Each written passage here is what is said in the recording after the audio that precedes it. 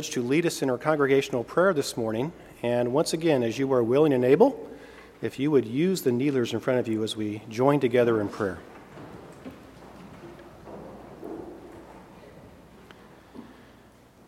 Dear Heavenly Father, we bow before you this morning because you are our Lord and our King.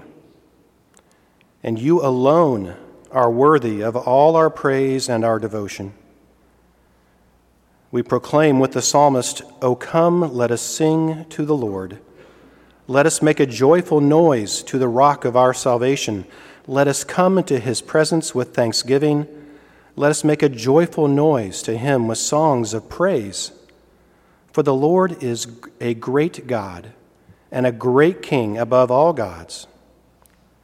May a joyful noise ring out from this body of believers this morning, so that our neighborhoods, this city, this state, even this country, cannot help but take notice and ask, who is this God, this King that you worship?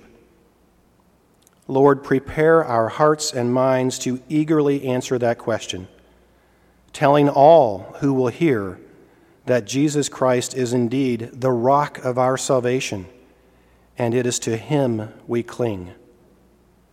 May we tell of the divine grace you have shown to us in Jesus Christ, and passionately explain how this grace has changed us, enabling us to live transformed lives filled with thankfulness, hope, and love. Lord, there are many ministries here at Redeemer that equip and encourage your people as they seek to live for you each day.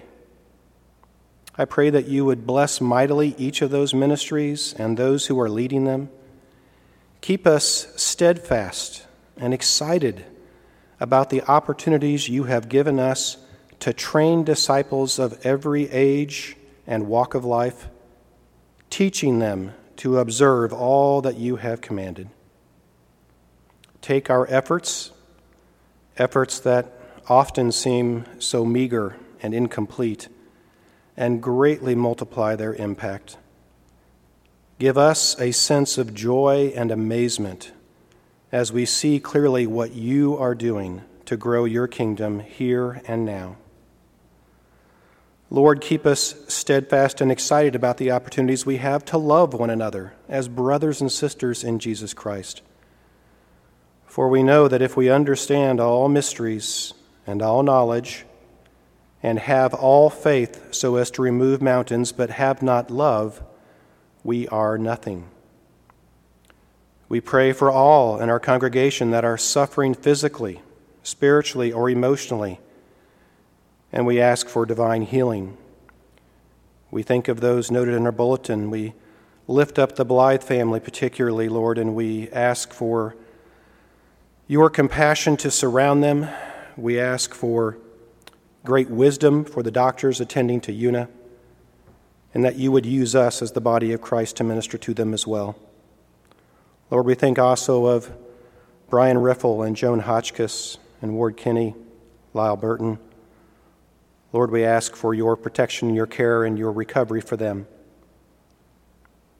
Lord, we pray for encouragement for those that are seeking employment or struggling with financial difficulties. We pray for compassion and patience for those caring for aged parents. We pray for wisdom and endurance for parents that are raising young families. We pray for softened hearts for those in difficult or troubled relationships.